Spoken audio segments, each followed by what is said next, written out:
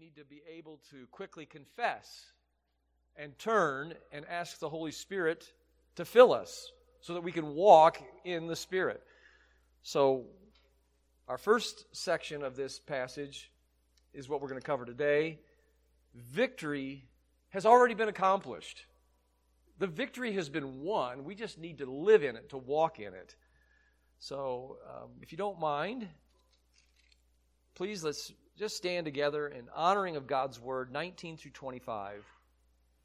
Now the works of the flesh are manifest. They are evident, which are adultery, fornication, uncleanness, lewdness, or licentiousness, idolatry, witchcraft, or another word for it is sorcery, hatred, contentions, jealousy, outbursts of wrath, selfish ambition, dissensions, heresies, envy, murder, drunkenness, revelries, and the like, of which I tell you beforehand, just as I have told you in time past, that those who practice such things will not inherit the kingdom of God.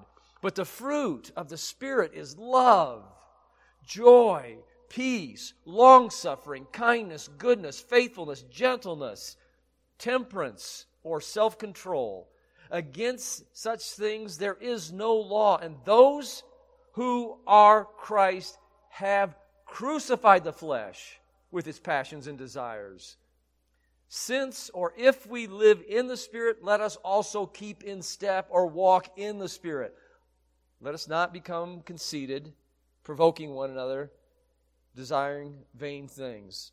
Father God, help us today to be able to discern when our old man, our flesh, our unredeemed bodies is rearing its ugly head, and that we can quickly mortify it and claim the victory that has already been won at the cross. You triumphed over our enemy. You nailed every sin, and we have been crucified with Christ. And so, Father, I pray that we will be able to identify quickly what it looks like and what it means to be in our flesh so that we can yield and submit and present ourselves to you to live in victory. We pray this for your glory in Jesus' name. Amen. You may be seated. So as believers, we need to live out the spiritual reality that is ours. Theologians will talk about positional sanctification and practical sanctification. That's an easy way to remember it because they both start with the letter P.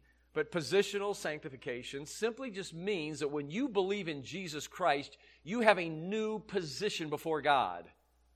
You've been taken out of the kingdom of darkness and you have been translated into the kingdom of His dear Son.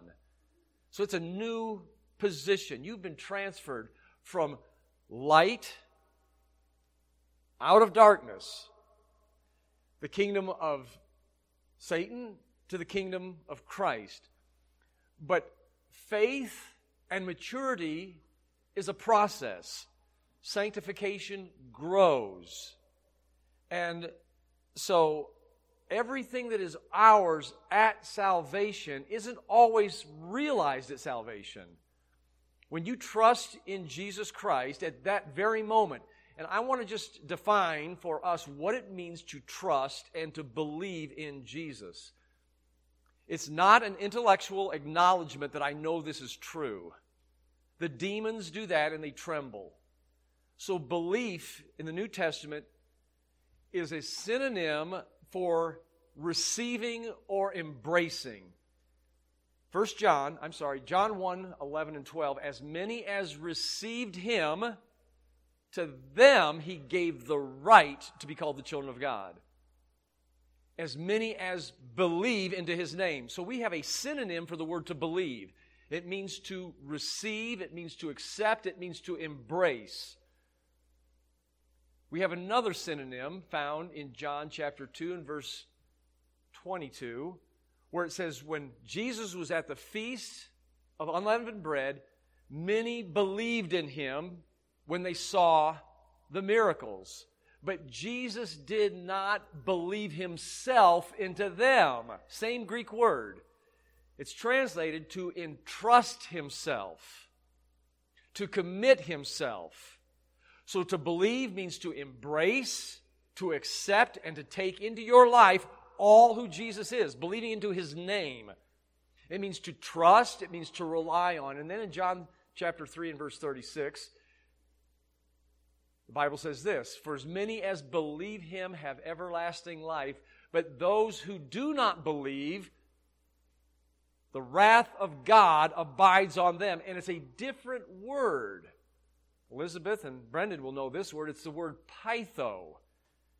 And I tried to teach my kids in Greek class little tricks to memorize words. And so I said, just think about the python and Winnie the Pooh, and how he tried to lure him in. This is silly. I don't know why I'm telling you all this.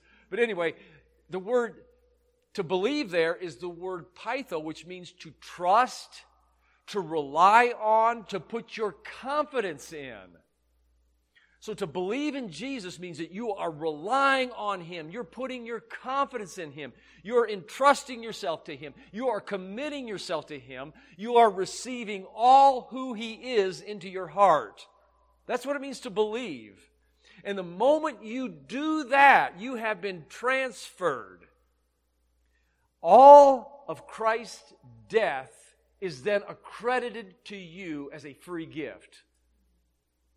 And what that means is, according to Romans 6:6, knowing that our old man, that's our sin, that's our flesh, that's before we came to Jesus, our old man has been or was, it's an aorist tense, it's a completed act. Our old man was crucified. It's passive.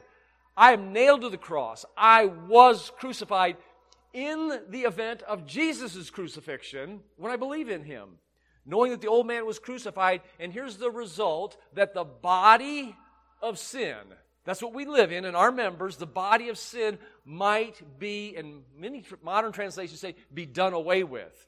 The Old King James says might be destroyed. That's a strong word, destroyed. But the Greek word is katargeo. And the definition of that word means to render it idle, to make it inoperative, to cause a thing to have no further efficiency, to deprive it of its force and influence and power. So our old man isn't simply eradicated. I wish he was, but his force, his ability to live in your life has been neutralized. You don't have to serve sin any longer the moment that you come to Jesus Christ. You've been crucified. And then it goes on to say that we can walk in the newness of life. And then it says, those who are died, sin no longer is their master. So as a result of your faith, trusting and believing, relying in Jesus Christ, one, your old man's dead. He's destroyed. Our new life is possible to walk in the newness of life, and sin no longer has a right to rule and reign in your life. That's what happens at conversion. And even greater than this, yes, we are free from the law. I'm free from sin and death. But that same Spirit that raised Christ from the dead dwells in your mortal body. Do you understand that this morning? The Spirit that raised Jesus from the dead, that's the Holy Spirit, that's God Almighty, lives in you, and He will produce fruit. If you have the Spirit of Christ, you will have fruit. If you do not have fruit, you don't have the Spirit of Christ. It's that simple. We must recognize then what the flesh looks like. Paul tells us here that the flesh is evident. It's obvious when we are living in the flesh, and those who habitually live there don't need to delude themselves that they are really Christians, because they're not. The Bible is very clear here in Ephesians chapter 5, 1 Corinthians chapter 6, Galatians chapter 5, that those who practice these things, these manifestations of the flesh, and live in those kind of circumstances, they are not going to inherit the kingdom of heaven. That's strong language. You don't hear it preached. You don't hear it taught very, very seldom. And I think it's because it's not popular. It doesn't build big churches. Because people want to come and feel like, yes, I'm a Christian and I can have the world too. But that's not what the Bible teaches. The flesh is well evident. It's described in four broad areas. One has to do with human sexuality. That's where the flesh is really going to show itself. A second broad area is in what we worship. What is it that is the Lord of your life? That will show you what the flesh really wants. Thirdly, it's our malevolent, I can't say that word, our unkind actions and thoughts in our relationships with other people. That's how the flesh shows itself. And that seems where Paul really hits in this passage. I mean, the sexual sins, they're very evident. They're very obvious. The things that we worship, those should be obvious too. But Paul really hits the way we treat other people as a byproduct of our sin that lives in us, our human nature that is unredeemed. That's how sin really shows itself. And so Paul really hits that one. And then the fourth one, again, is very obvious. It should be obvious. And that is the excessive use of alcohol or any substance that causes us to lose our lucid minds is a way that our flesh operates and shows itself. So let's just go through these this morning and name them and give the definitions. So there's no fogginess today. When you leave this church, you can say, you know what? That is a work of my flesh, and I don't want it in my life, and I'm going to crucify it. I'm going to put it to death. I'm going to mortify it. So the first one is this sexual deviation. So anything outside of God's design for the husband and wife is a work of the flesh. That's pretty broad, isn't it? But it tells us exactly what it is. Anything sexual outside of what God has designed between a husband and a wife is a deviation, and that is a product of our flesh that needs to be put to death.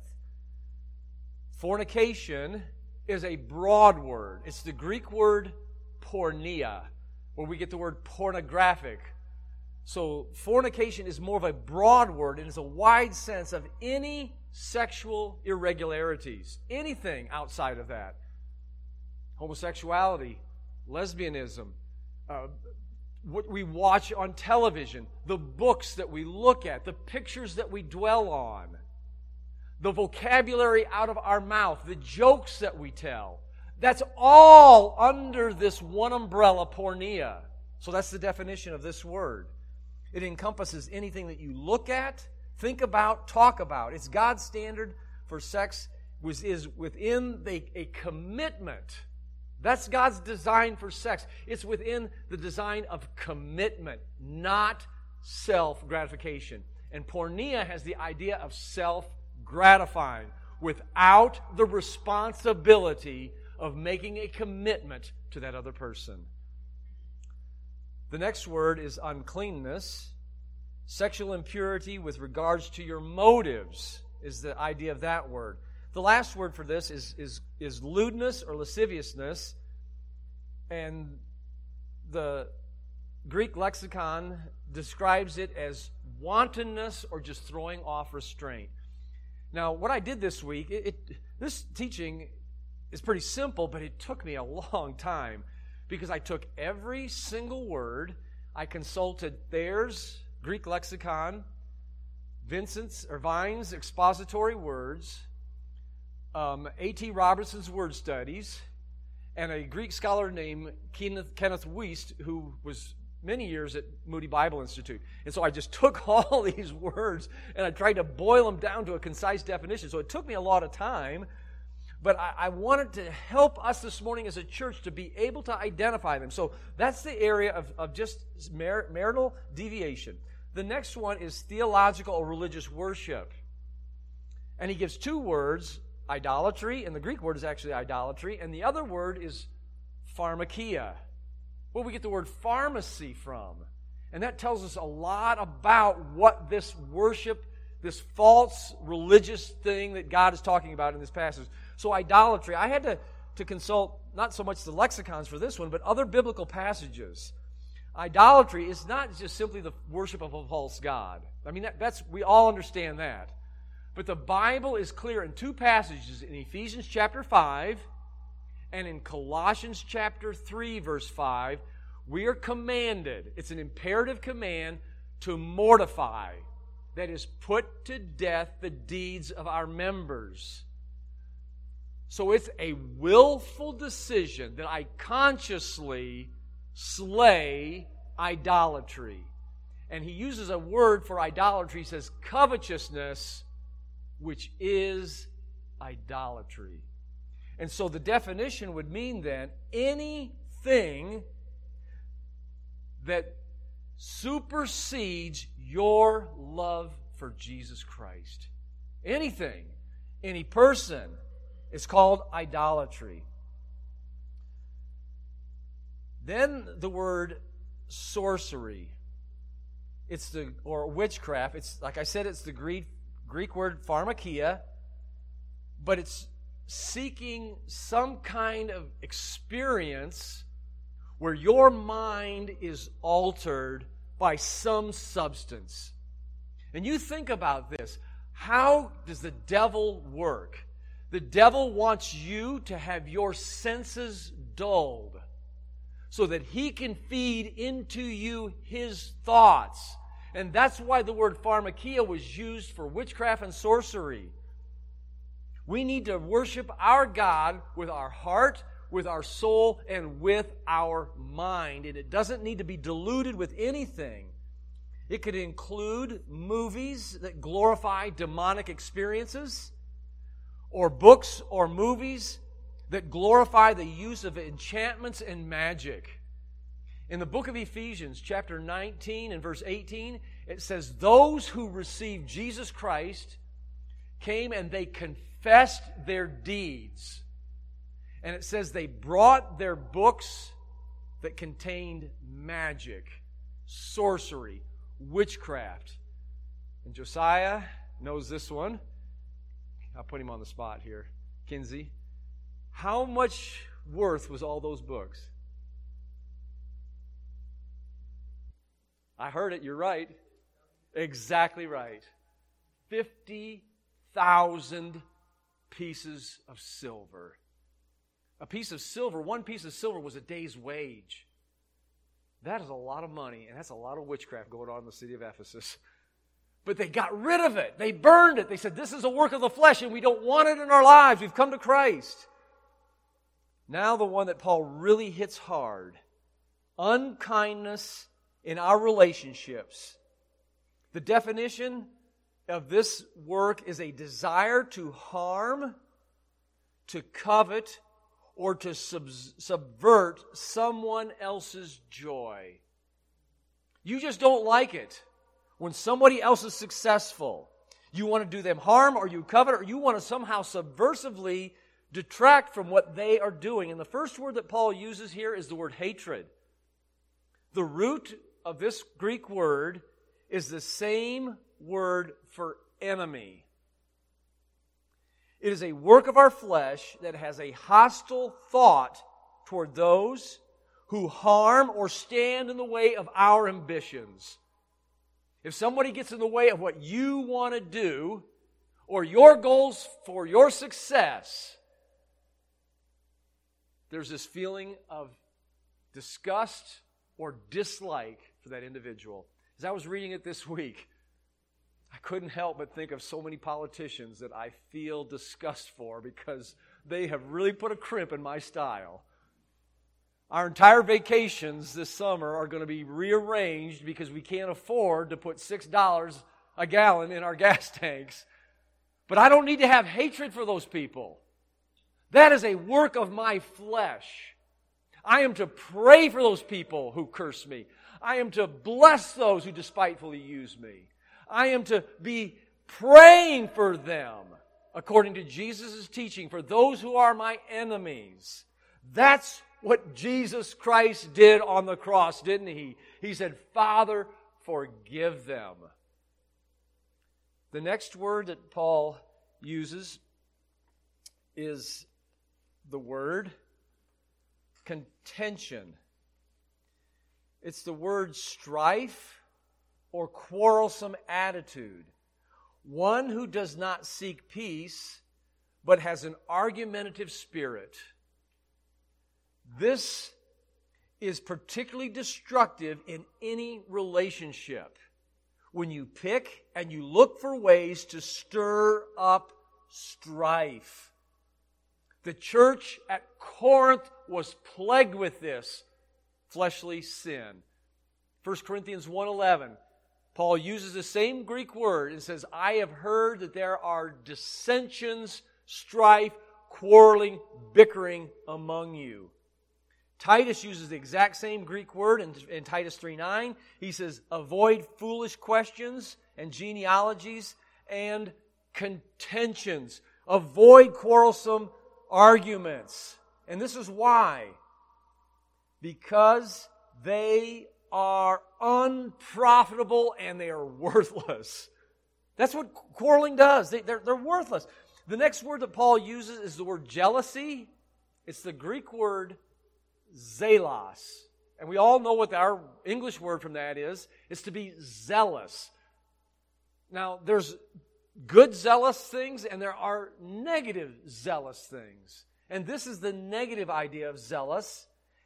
Because you can have an ardent fever and passion for the right things, but in this context, it's obviously an ardent, fervent passion for what somebody else has that you want to take. That's the idea of this word. It means to have a passion for position and recognition. It's the feeling of envious and contentious as a rival towards someone else who gets what you wanted. A good illustration for that is the illustration of the man who worked in the vineyard. And when the guy who only worked an hour, he was jealous. He didn't want that man's success. He didn't want him to have what he wanted. And he said, you're evil because I worked all day long. He was envious. The next word that Paul uses is a word that's described as outbursts of wrath. The Greek word is thermos. And we understand what that means, don't we? Put something in a thermos to keep it hot. A thermostat measures the heat. But this Greek word means to come to a boiling point quickly. Boy, this is convicting, I hope. I know I was talking to a sister in Christ, and she was going through this list, and she came across that, and she called her pastor and says, this is a problem with mine. And she says, Pastor, am I saved? And he says, you're going to have to figure that one out. If it is a habitual practice in your life that you've got a short fuse, that, boy, you're ready to go off in a second, it may be an indicator that you have never come to know Jesus Christ. If you feel jealousy in your heart, if you feel contentions, if you're a quarrelsome person, always looking for arguments, if you feel hatred continuously for other people, for what they have, these are all indicators that we've never come to know Christ as our Savior. So thermos, the idea is heat. It is in the plural in the Greek, signifying this is an out-of-control temper that happens repeatedly. One who does not listen to the voice of reason. You can't even argue with this person because you can't even get a word edgewise because they're so boiling over at you. They refuse to listen and they rush hastily to make a decision. That's what it means to be thermos, to be outbursts of wrath. They won't hear a matter. The next word is translated selfish ambition. The Greek root word means one who works for pay. Selfish ambition. One who works for pay. That's the idea of this root word, one who works for pay. So in other words, he's always looking for what he can get out of it. He's not serving simply because he wants to serve. He or she has an ulterior motive looking, how am I going to get a kickback? How am I going to get paid back for what I'm doing? That is the work of the flesh. If you don't do it out of love, don't do it at all. My wife used to tell our kids when they were helping around the house, they didn't want to. She'd say, you're losing your rewards up in heaven. You remember that, Kelly?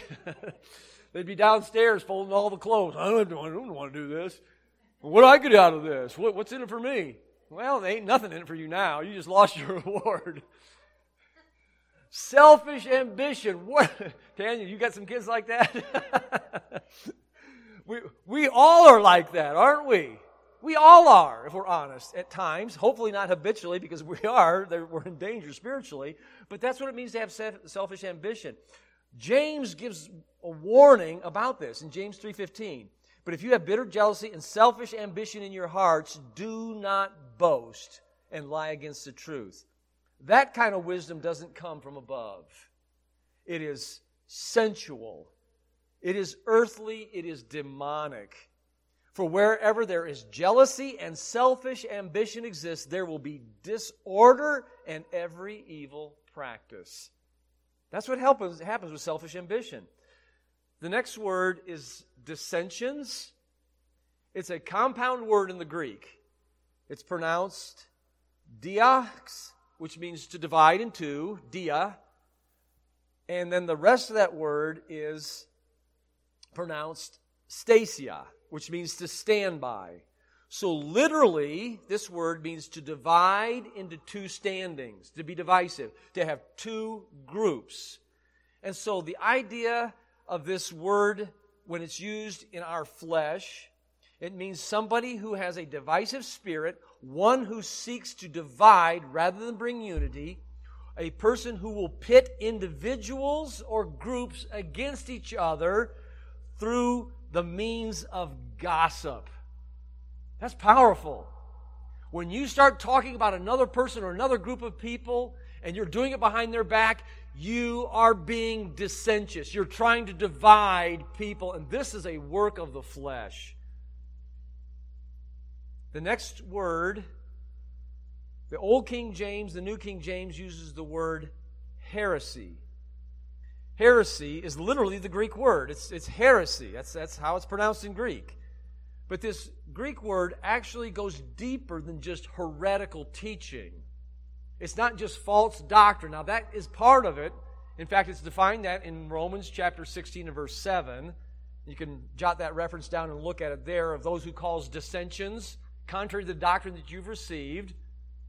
We are commanded to avoid those people. Heresies, we don't deal with divisive people by trying to chum up with them. Titus says this, after the first and second admonition, a heretic, the New King James says, a divisive person, reject, knowing that he's subversive, he is warped, and there's nothing that you can do to help that person. He'll only divide, being self-condemned. This is the work of the flesh that's manifested in having a party spirit by the formation of cliques. The next word is the word envy. This is the fleshly attitude that begrudges and cannot contemplate someone else's prosperity without feeling slighted themselves. When you don't enjoy somebody else's success and you feel like somehow you didn't get what was coming to you, that is a sign of envy. It's illustrated again in that parable of the vineyard worker. The last word for these malignant, malevolent, unkind feelings that are part of our flesh is the word murder. And that's simply hatred in your heart. None of us are probably going to go out and kill anybody, but when we feel hatred towards somebody, we have already committed murder in our heart, according to the Sermon on the Mount. The last broad area is the excessive use of alcohol. The word drunkenness, it's defined as this: indulging in excessive drinking of alcoholic beverages. But here's the warning. In 1 Corinthians 5:11 and 1 Corinthians 6:10, the word drunkenness is right beside another Greek word pronounced loitering. And we know what it means to loiter. It means just to hang out, and you've got nothing to do, and so you start talking like you shouldn't talk, and you start doing things that you shouldn't be doing when you're loitering. My mama used to tell me this, and my grandmother used to tell me this, that idleness or loitering is the devil's workshop. It really is. And so Paul puts drunkenness and loitering right side by side, and this is what he's trying to say. And Greek commentators will agree with what I'm saying. This is something I made up. But drunkenness is listed close to these things because it implies it weakens people's rationale and moral control over your words and actions. That's what alcohol does. Secondly, this word is used in 1 Thessalonians 5:6-8 because it weakens a person's resolve for spiritual preparedness. You add alcohol to a situation and you are no longer spiritually alert and keen at necessary times of spiritual crises in your life. You will make the wrong decision. Now, this took a lot of research this week, and so I hope you appreciate it. You might not appreciate it, but nevertheless, I'm going to share it with you. The notion that the wine in the Bible is like our wine that we have today is completely unfounded. The Hebrew word for strong drink, mind you, is the Hebrew word shaker. The word shaker stood for strong drink, and in almost every passage that I looked up, with the exception of one passage, it was condemned in the Old Testament. Now, I'm not a big fan of the NIV, but in Isaiah 24:9, and you can check me on this, the NIV translates the word shaker, or strong drink, for the word beer. That tells you something, doesn't it? Now, the wine that is served today, that we have in our stores, according to the Hebrew Encyclopedia of alcoholic drinks, is stronger or as strong as what was used in pagan festivals. Norman Geisler is a contributor to the Holman Study Bible and its footnotes. And he's got an entire page in that Bible talking about this. He was also the head of research and biblical studies at Liberty University. And this is what he says, and I quote, "The ancients in biblical time did not have the capacity to produce wine with a high level of alcoholic content because the distilling process had not been discovered until the 9th century. Only since medieval times has it been able to produce this. Strong drink of the Bible was most likely equal to our present-day beer." Norman Geisler goes on to say the word yayin, another Hebrew word for wine, there's three actually, another one was tirosh. Tirosh always meant that which was freshly squeezed out and had no alcohol whatsoever. But the word yayin, which is also translated wine, was always diluted with water.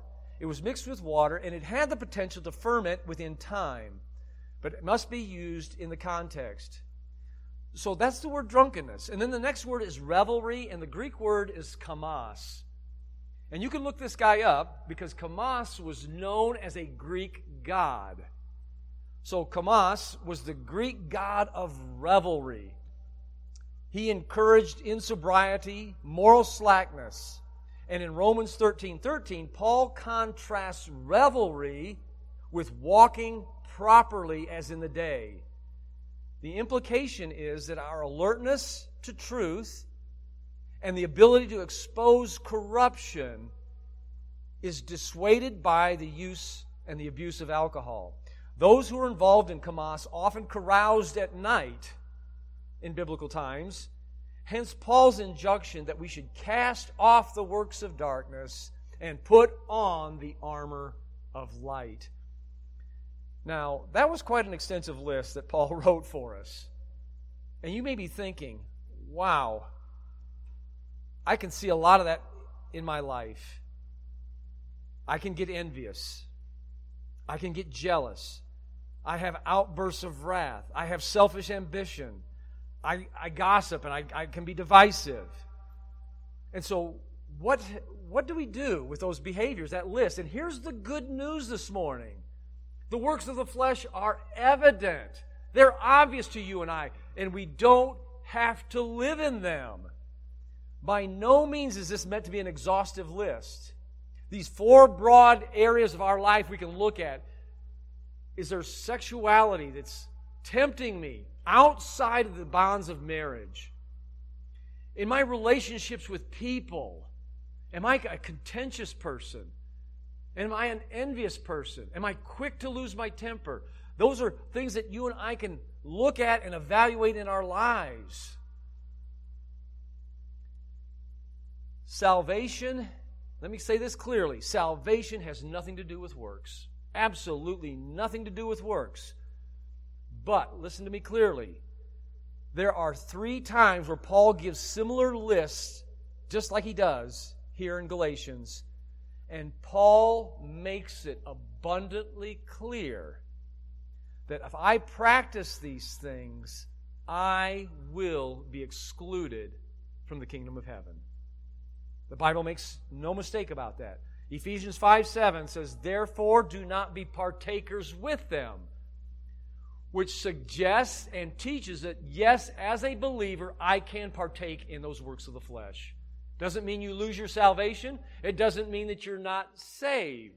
Because every one of us, as long as we are in these members, Paul said it in Galatians chapter 5, verse 17, the flesh is going to war against the Spirit, and I'm not going to be able to do the things that I wished. That works both ways. So when I'm in the flesh, I know I have the Holy Spirit within me, and I cannot habitually carry out any of those things that he listed because the Spirit of God dwells in us.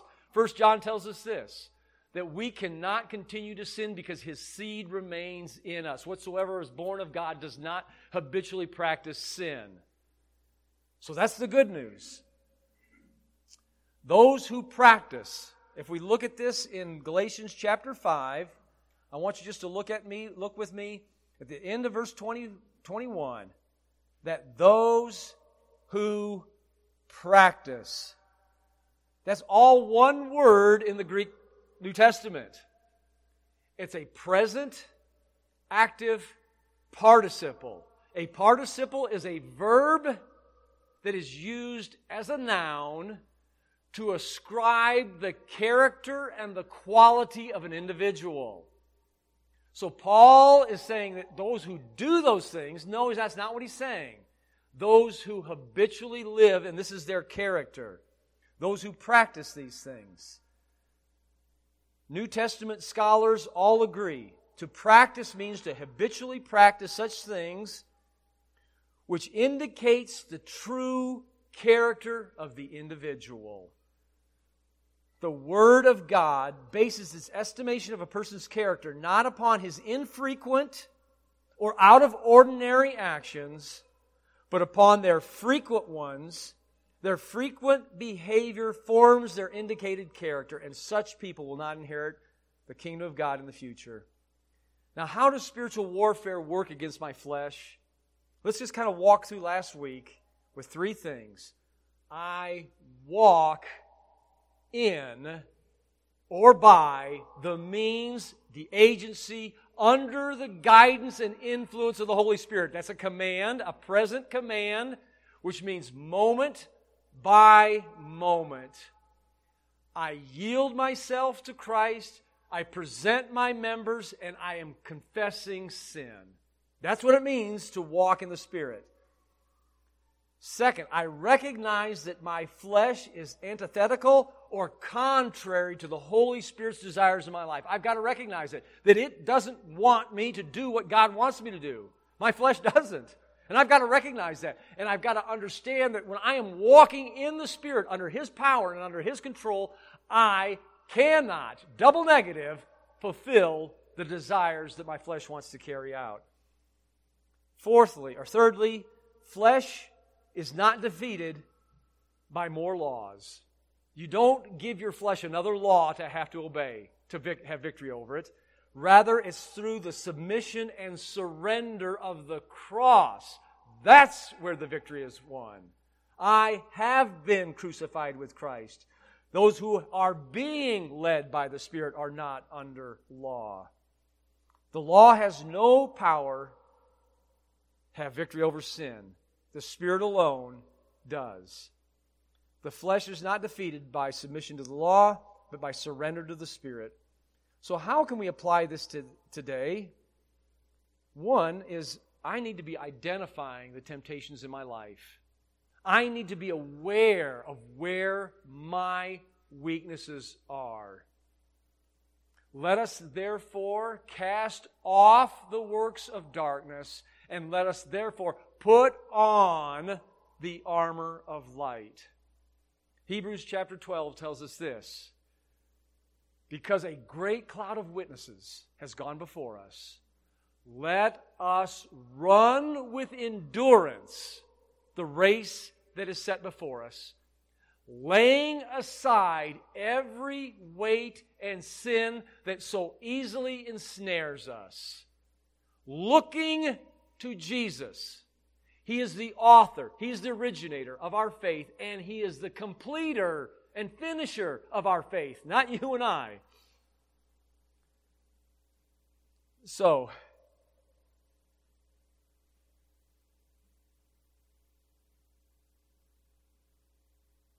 as I identify, next I mortify. And then thirdly, I submit myself to the Holy Spirit and walk in step with what He has shown me. So the victory is already ours as Christians, as believers. The flesh has no power to dictate how you and I should live. Let's sort of summarize it, okay?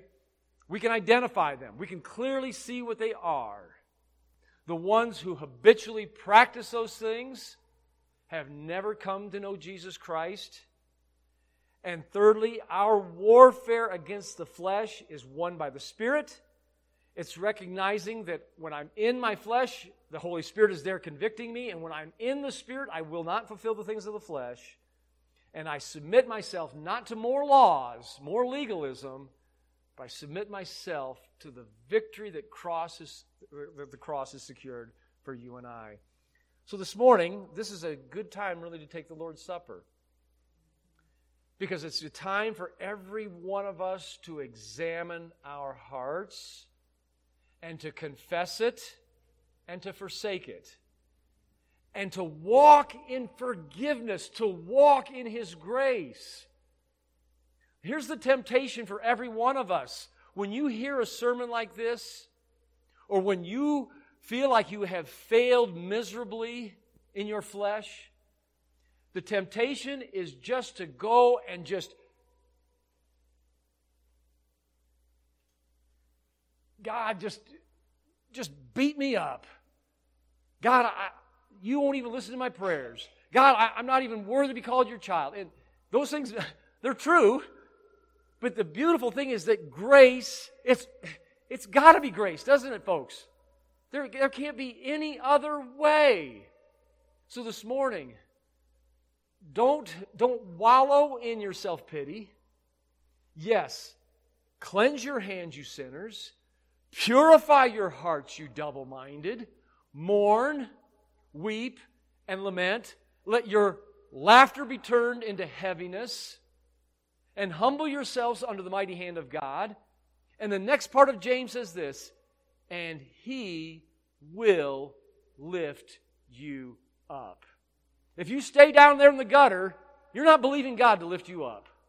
So this morning, as we take this Lord's Supper, every one of us who knows Jesus Christ can take it with a pure heart because you've already been forgiven. You're already crucified with Christ. You can walk in the newness of life, and sin is not your master. Jesus is. Father, thank you this morning that Jesus Christ entered into a new covenant. And that part of that new covenant is that the Holy Spirit fills us and writes your laws on our hearts. God, if your laws are not written within us, then we don't know you. So this morning, I pray that, God, if there's anyone here who says, you know what, those characteristics of that we just went over, some of those things, I really habitually live that way. And maybe this morning, all it takes is a simple cry from the heart. Lord, be merciful to me, a sinner. I want Jesus to come and to cleanse me and to forgive me. I repent. I do this morning acknowledge that, yes, I need a Savior and I cannot save myself. And I want to follow Christ. I want to trust Him. I want to commit my life. I want to surrender to Him as my Lord. God, that's all we have to do today. And God, if we're believers here this morning, we've had a rough week. We haven't been in the Bible this week. We haven't been in prayer this week. We haven't been in fellowship with you this week. And we've had some outbursts of anger. We've had some jealousy. There's been division. There's been quarrels. All those things that we listed. God, today, the blood of Jesus cleanses us from all sin. If we confess our sin, He is faithful and just to forgive us our sin and cleanse us from all unrighteousness. If we say that we have no sin, we deceive ourselves and we make Him a liar. So God, I pray that before we take the Lord's Supper, that we will do business with you this morning. And God, that we will walk out the doors this morning in victory. And God, that victory will be ours this week because we will identify the flesh. And we will resist it and we will mortify it and we will walk in the Spirit this week. God, I pray that we will be like that church in Ephesus who forsook its sin and burned its books. So the Word of God prevailed and grew mightily. God, the power of our church is imperative with the purity of our church. So God, wash us today, cleanse us, make us your bride that is without spot and without wrinkle. We pray in Jesus' name.